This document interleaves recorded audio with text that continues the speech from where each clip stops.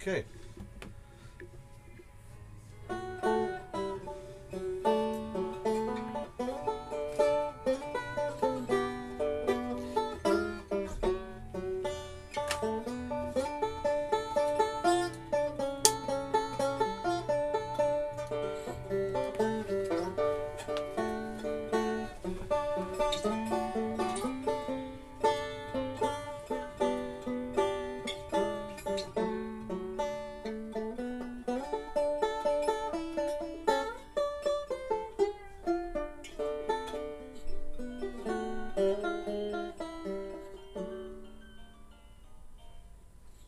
Okay, I'm here in the bookshop. It's the Last Bookshop in Japan podcast, as everybody knows.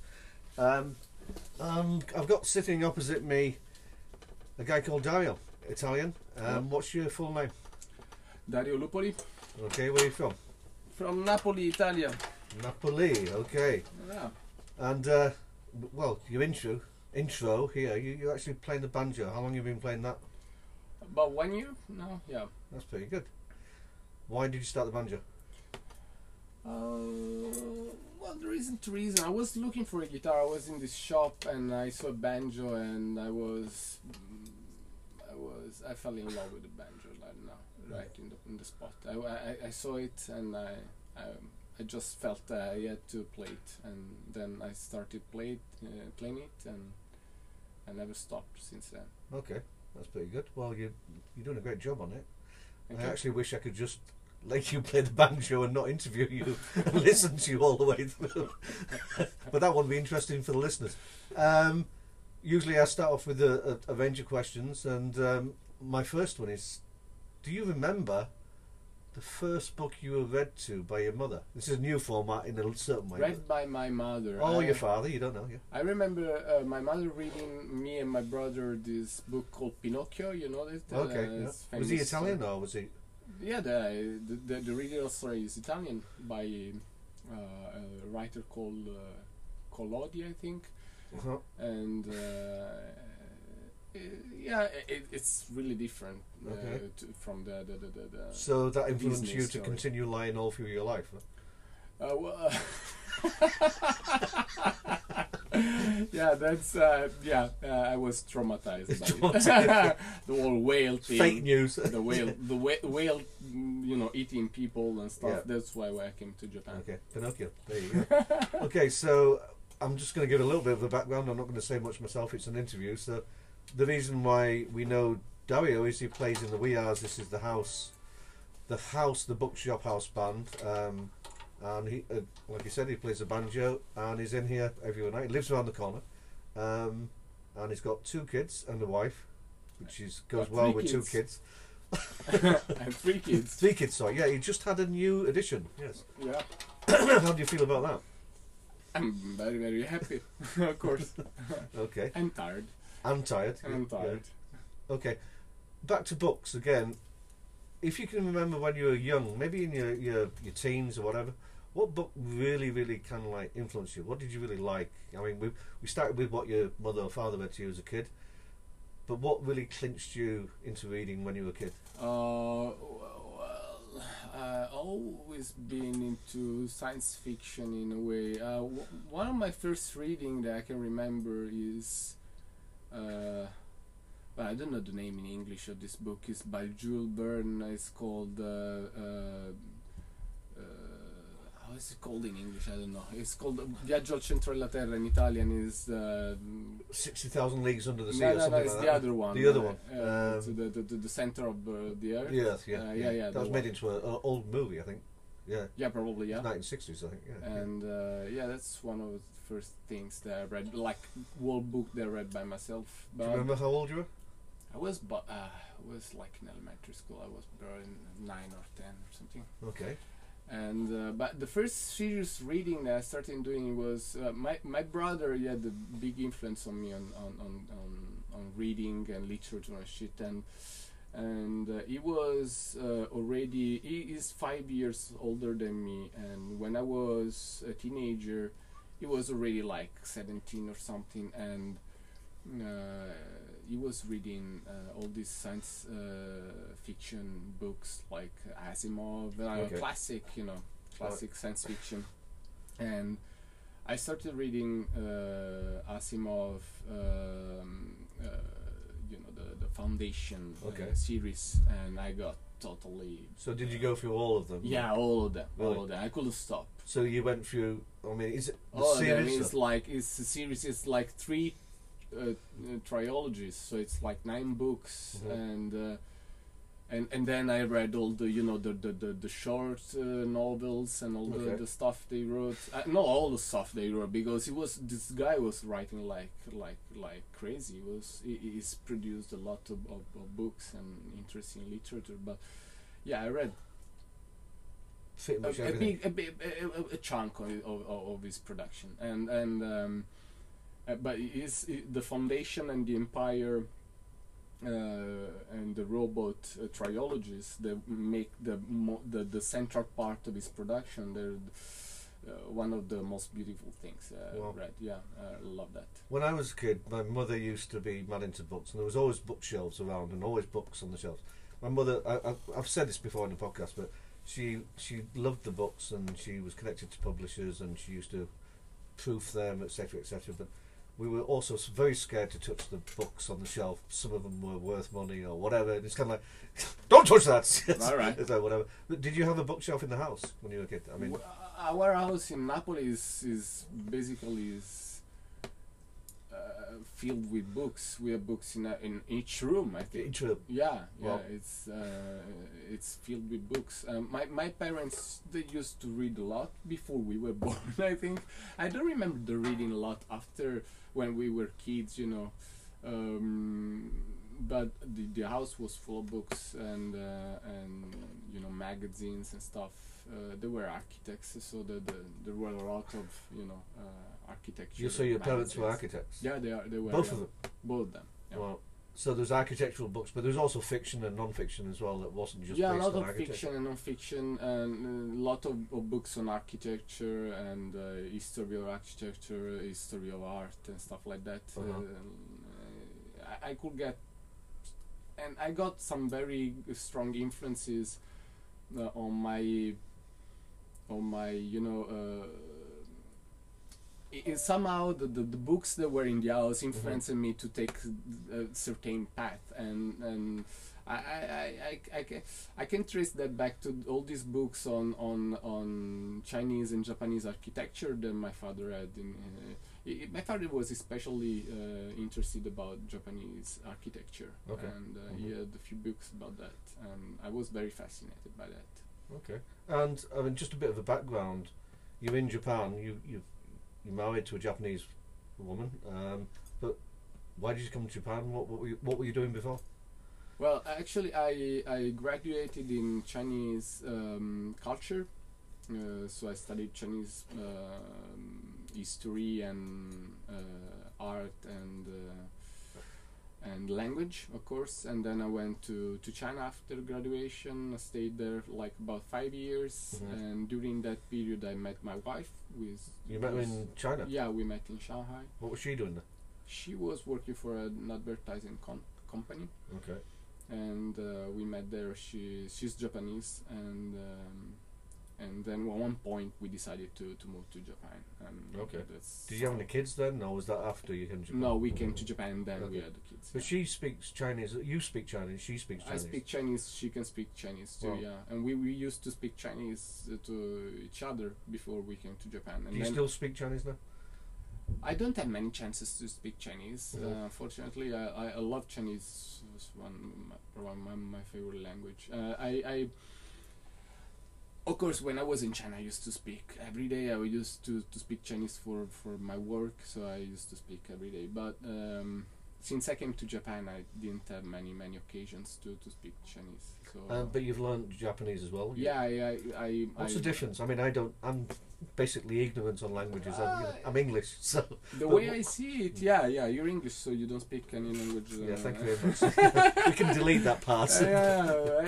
Any Anglophone that I know, they tend to think that English is the language. It's the only language that you need to know in the world. No offense. Yeah, no, I don't take offense.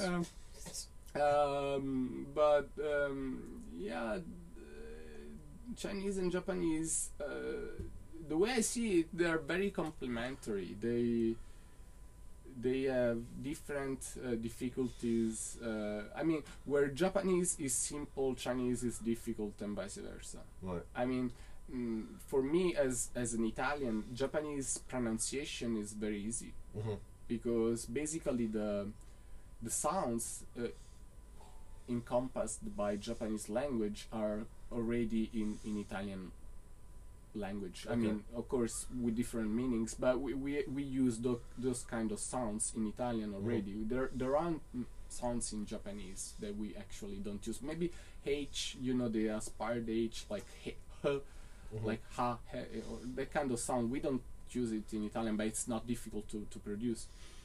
While Chinese pronunciation is very difficult for me as an Italian, because they have sounds that we don't have, like gr or something like that, and then they have the tones that we don't use in European languages. Okay. I'm just going to interrupt a little bit. I've just started, well, for the first time in many years, I've got quite a lot of Japanese translated books, fiction into English. Have you read any Chinese fiction? And who would you recommend? What books would you recommend by famous Chinese authors, fiction or non-fiction? But Chinese fiction? Yeah. I mean, we're here. We know Endo. We know Kabat. We know all these Japanese writers, but I don't know anything about Chinese writers. Well, Chinese literature has very long history. I mean, it's one of the most ancient literature in the world. So, I mean. For example, English literature is not that old. It doesn't get back very back in the. So Shakespeare was pretty young. It's young. It is young compared to like Latin authors, Caesar or whatever, or Greeks. But contemporary Chinese writers. I mean, not contemporary, but modern, say 18, 19. For me, the one of the authors in Chinese literature that had a big impact on me was Lucian. Okay. It's very famous. Anybody knowing something about Chinese literature knows Lucian. Lucian was basically was the passage between ancient literature and modern literature, and he was very concerned about the people, and he wrote about the people, and he wrote about normal people. He wasn't writing about aristocrats, or he was writing about working class and whatever. He wasn't communist. He never got into the Communist Party for some reason, but at the same time, the Communist Party always looked back at Lucian as a reference point. Okay, that's so yeah, but it never actually got into the Communist Party because he was totally apolitical. His writing wasn't about politics; it was about the people, and that's something that I always loved about him, and the effectiveness of his writing. If you have a chance, you should read something about.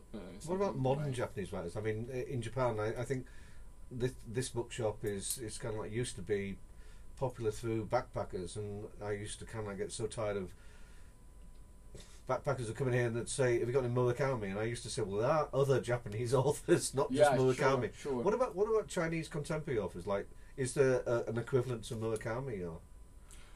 Yeah, well, to be honest, I have left that. I haven't been into literature in the last 10 or so years, so I wouldn't know who's the the big thing right now in China. To be honest, I haven't followed that in the last years, and what I know is that there is literature is a very complex thing in China, but there are many new writers writing these science fiction books in China, and they're having big success abroad as well. They're making television series about that and stuff, so they're getting some visibility abroad as well. and that's good thing. There are some writers that are less known in Western countries. Basically, that's a language problem. Some of them they never get translated, and if you don't get translated, there are many chances that people read you. It's not like if you have like an English or an American writer, you can still read it. You can still have some chances somebody is going to read it in English. But Chinese writers, because Chinese is very different language, and Italian people don't get it, and you need to go through translation, and translation is a filter, because translation you need a publishing house willing to translate it, and willing to pass it to the readers, and that's a choice, and it's kind of censorship in a way, if you want to look at it that way. Some writers, some of them very known, like Mo Yan. They used to be very known in the 90s because they came from this, this current called Search for the Roots. I don't know if that's the way it's translated in English properly, but it's current where was looking at the roots behind the Chinese revolution. So basically the reasons, the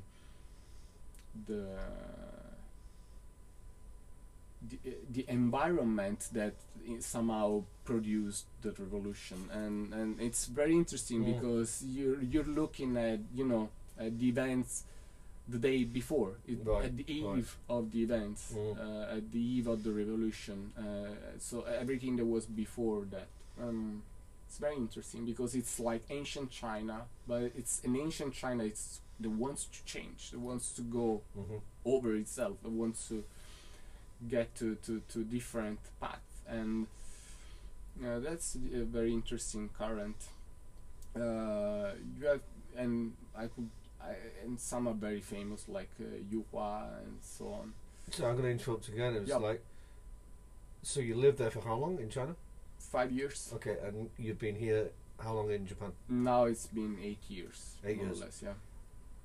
If you could condense what I'm going to ask you now, how do you feel about Japan, and how do you feel about the transition you made from China to Japan? Well, it was very easy transition for me in a way because I have my wife, and I have my wife's family welcomed me when I came here, so it was easy for me in a way to come here.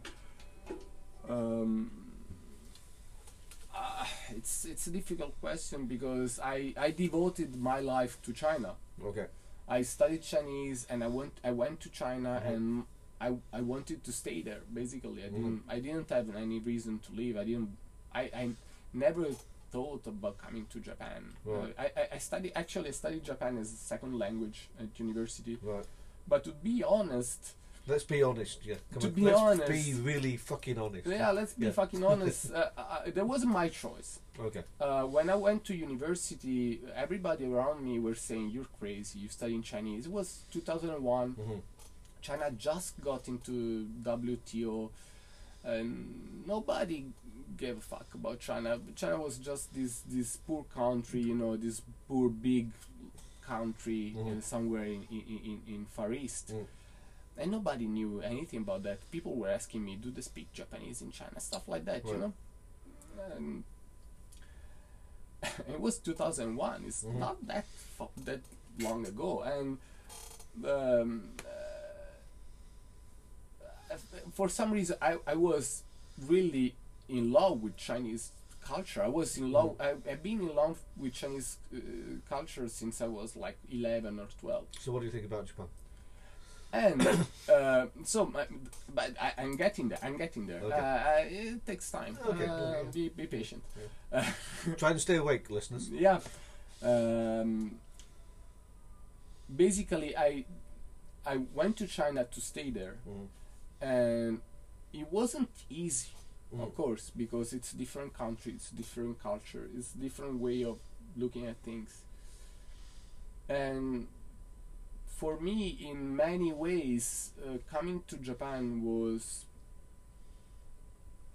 I wouldn't say relief because it sounds bad, but it was easy because Japan, especially Tokyo, it's more similar to Western countries than China is in many regards. So it's kind of like when I was a backpacker, etc. And when you get in, when I went through Southeast Asia, I landed in Japan. It was like Western. It was just easy. It was kind of like, whoa, this is not traveling anymore. This is just, Yeah, somehow, Japan got this, this influence from Western countries. I mean, I'm talking about Tokyo because that's the kind of place that I know about. I've been in other cities, I've been in the countryside, and the way I see Tokyo is in many regards an emanation of America. That can be taken in a very bad way from Japanese people. I mean, they could think I'm saying that Tokyo is an American city or something like that.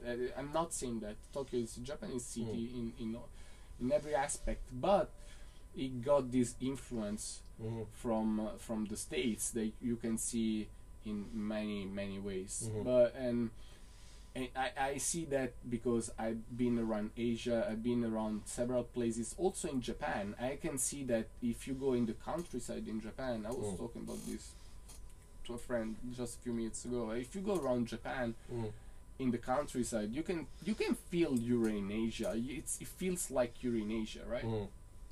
But then you come to Tokyo and you don't feel like you're in Asia anymore. Somehow it doesn't feel like Asia. It doesn't feel like Bangkok. It doesn't feel like Shanghai. It doesn't feel like Beijing. It doesn't feel like any other big Asian city. It feels like somehow a Western city. Okay, so what do you feel about Japan? What do I feel about Japan? That's a complex question. I mean, if you could coin it into one sentence. Or two sentences. A small paragraph. Well, at the end of the day, it's a place where I settled, where I made a family, where I had 3 kids, where I got married first, and then I got 3 kids, and then I got stable job and decided to stay for a long time. And it's a place where I've been. Okay, I haven't even asked you, what's your job? Oh, well. I work for a TPO. Really? What's a TPO? A TPO is a trade promotion organization. It's basically a governmental agency that helps companies from one own country to export to another country. So, Italy has a TPO and many other European countries. Okay. Also do. I'm going to skirt away. I'm going to go back to books again. Have you ever started a book or got halfway through a book and just threw it against the wall and just put it on the floor and said, "I will not finish that book ever. I just don't want to read it. I'm angry with it." Or Well, I don't usually do that because I think you should always give a book a chance. I mean, not the book itself, the writer should give him a chance, him or her. You don't know what their intentions are until you've gone through it, and you can. And that's a bit I think selfish. you're being very nice there. It's a bit selfish, but at the end, when you've been through the whole book, you get the right to say this book is shit. Okay. That's the way I see it. If you just go through the first 50 pages and you say, "Oh, this book is shit," and then you just toss it away, you cannot go around saying this book is shit because you only read 50 pages. I don't know. Right? I mean, I've got through a couple of books and I will not persevere because it just feels wrong for me to go through all. It's like, I watch movies. I love movies as well. And I'll go through a movie and I always give it halfway. I mean, I'm not that bad, but I'll go halfway through a book. I'll go halfway through a movie, and then I've got the gist.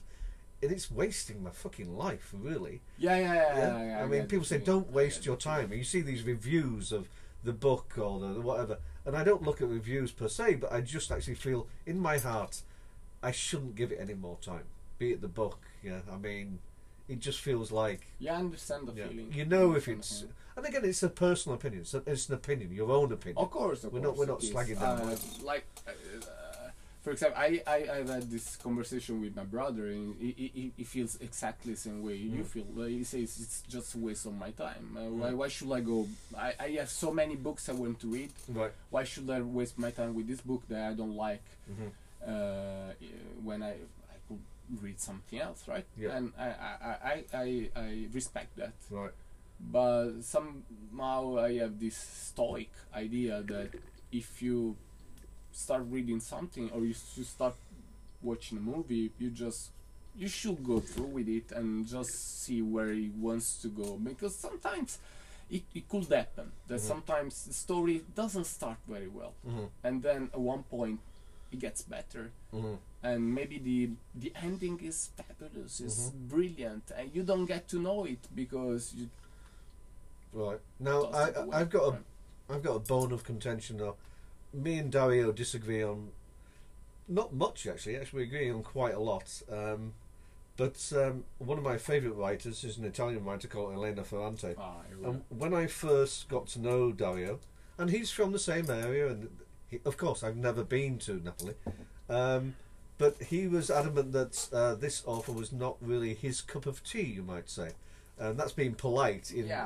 Can I just ask you, I mean, again, I respect your opinion. Why don't you particularly like Elena Ferrante? I respect yours. Continue speaking, because I'm just going to take it. I usually respect yours, but in this case, I don't know. I'm going to be very unpopular. If any Italian or any, Elena Ferrante fan hears this, they're going to be upset probably. But I don't like her. I think. I didn't like. I haven't read many things. I just read actually this one book, the one about the two friends, growing together in Naples in the 60s, 50s, 60s, and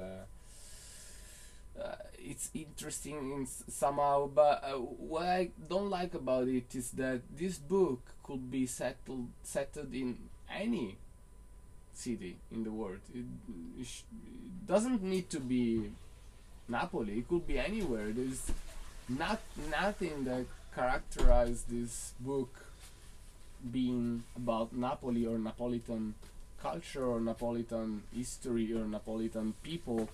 Especially one of the things I didn't like about it is that these people, they're speaking very nice Italian, while nobody in the neighborhood have been speaking Italian. And that's a choice, of course, because you want to get to a broader audience.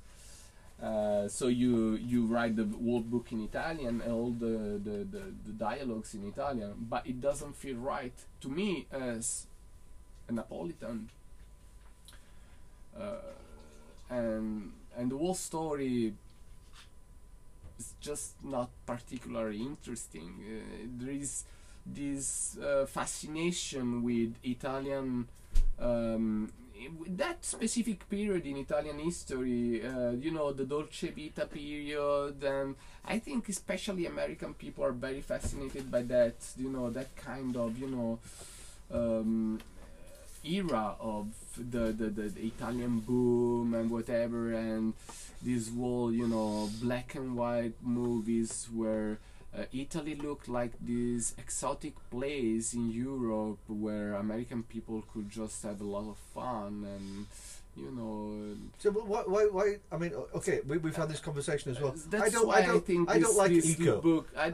That's why I think this book got this famous abroad. Because why do I not like eco? Umberto Eco, you mean? Yeah. You don't like Umberto Eco? Yeah, well, I'm not an expert. I just read one book by Umberto Eco called... His great book was The Name of the Rose, and after that I thought it was being a patronising twat. But again, I was young when I read The Name of the Rose, and then when I tried to go on further, for Colt's Pendulum. Now, this will create controversy because oh, I should because I'm a bookshop owner. I should love Foucault's Pendulum or whatever, etc. But I didn't. I'm sorry, that's my opinion. I haven't read it, so I don't have an opinion. I just didn't like it. Maybe I should go back and reread it, whatever. Let's go back to something else. The Name of the Rose, it was brilliant. Yeah, I loved it. And God bless Sean Connery. He died last week, so he was in the movie, yeah? One of my favorite actors, yeah. God bless him. Anyway, I'm not religious, but I just missed the guy. He was cool. The best James Bond, don't you think? Yeah, the best, yeah. I liked Roger Moore after that, but he was never... No, he didn't feel like it. One thing I'm going to go back to, because this is a bookshop, but also it's an event space, and of course the events have gone down, etc., whatever. And when we talk about influence from family or whatever, about music, I have 3 sisters, and my 2 oldest sisters, I mean, whatever they were playing, and you know, a lot of their stuff was NAFA, etc., or their boyfriends introduced the music to them, but I was younger, and I just pick up their record sleeves and I go and look at that, and wow, they were cool. They influenced me a lot in music. What music were you into? Were you influenced by your brother, like your book you said about your brother, kind of like turning you on to science fiction? What music were you into? Who influenced your music as a kid? Well, you know, kids don't really pick the music. They're just, you know, somehow subjected to it. You know, you just, yeah, in many ways. Yeah, they just absorb whatever is around them and pick what they like. I remember. You know, my parents putting, you know, Beatles or King Crimson or at home, and you know, we had these vinyls, and they would just play it all the time, especially on weekends. I remember this on Sundays, especially, and I remember especially on Sundays, my father would pick, you know, Beethoven or Bach in the morning at 8 a.m. He would pick Bach and I was very fascinated by classical music when I was a kid. Okay, and where did you progress from there? I mean, it's not progression, it's where did you go from there when you went into contemporary music? At one point, I remember specifically there was this summer, I don't remember which year it was.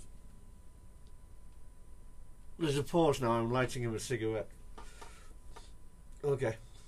Yeah, I don't smoke officially. So, officially. Yeah. So I remember this summer I was probably 12 or 13. I was at this friend's house in the countryside for summer, and at one point he said, you know, his sister's boyfriend lent in these 2 albums. And one was remasters by Led Zeppelin, and the other one was Wish You Were Here by Pink Floyd. Okay. And how old are you, by the way?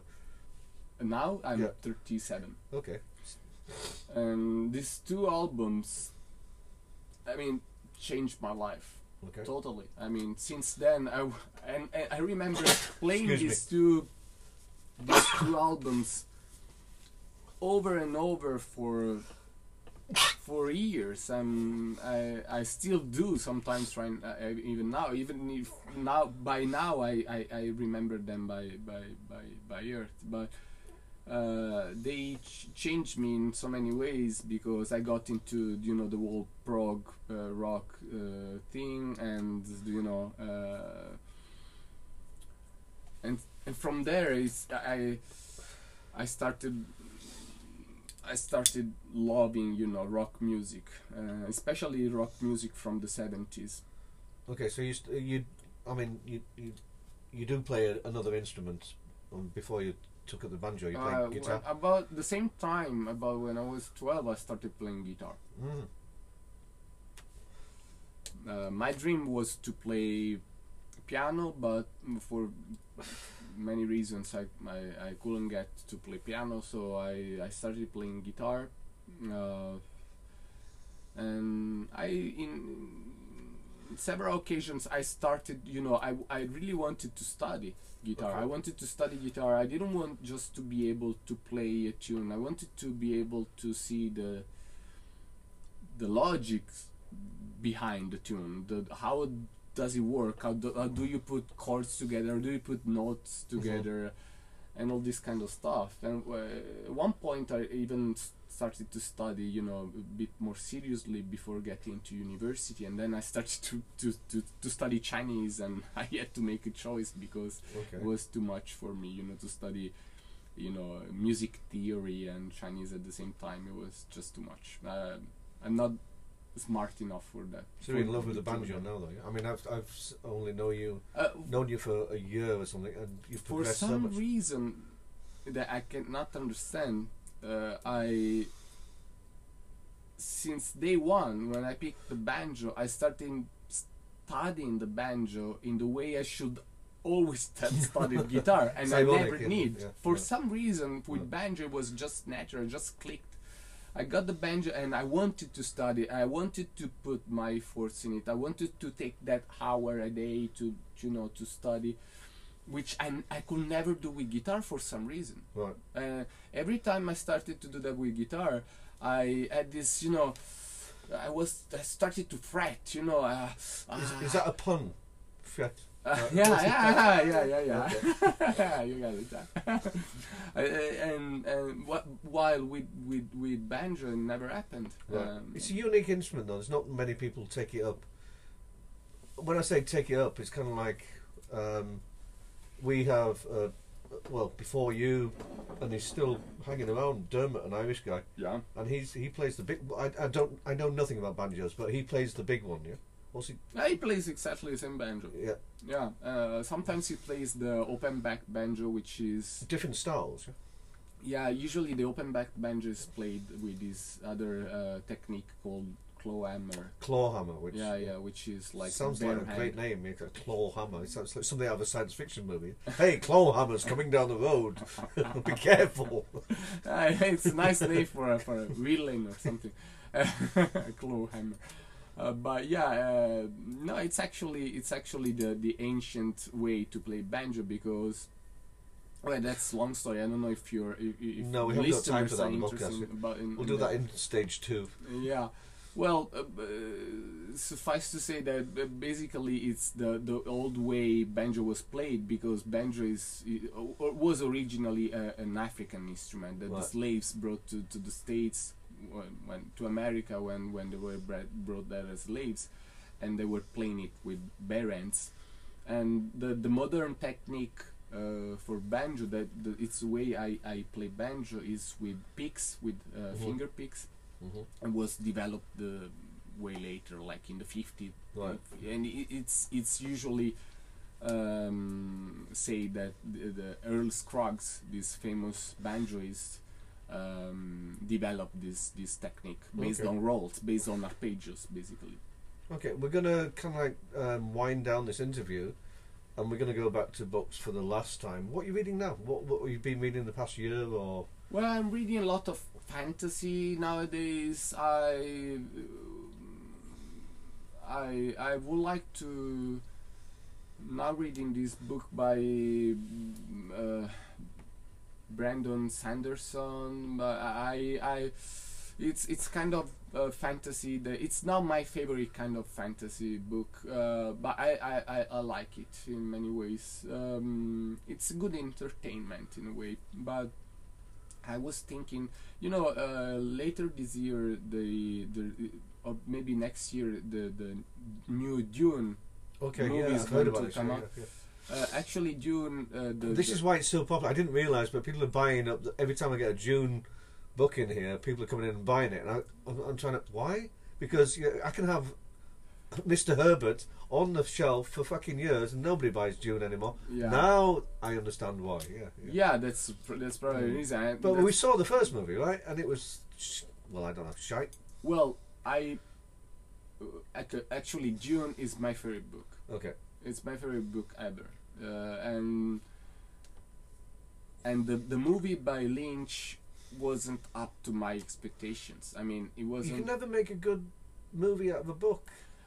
This is a different thread. Basically, what I think, once when in Napoli, I got the chance to see this exposition about, you know, the the project by Jodorowsky. You know the Jodorowsky? I watched there's a documentary on this. Yeah, Jodorowsky was planning to do a movie about on a Dune movie with people like Salvador Dali. You know, it was fucking crazy project, and I went to this exhibition, and the exhibition was fantastic because you had all these all the project. It was designed by them, by Jodorowsky and his stuff, and it was brilliant, and it somehow reflected the way I was imagining the book, right?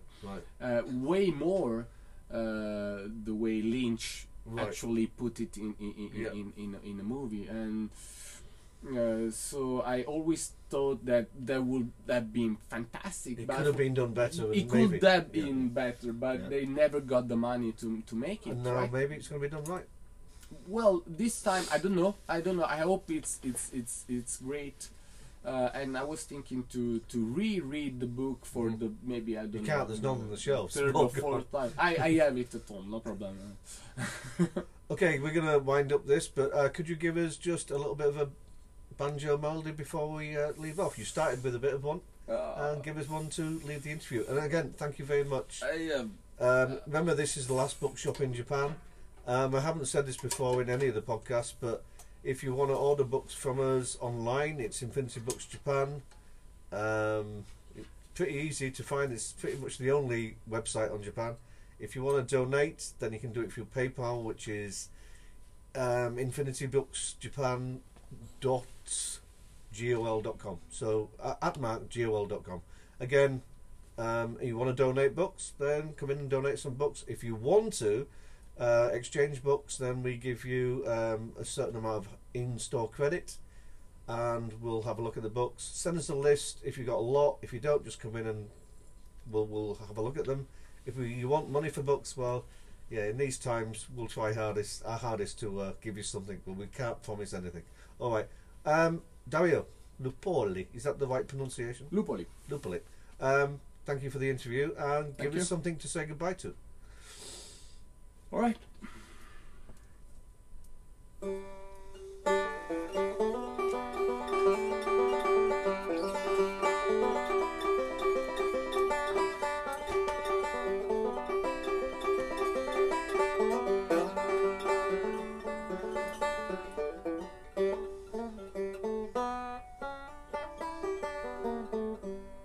Thank you.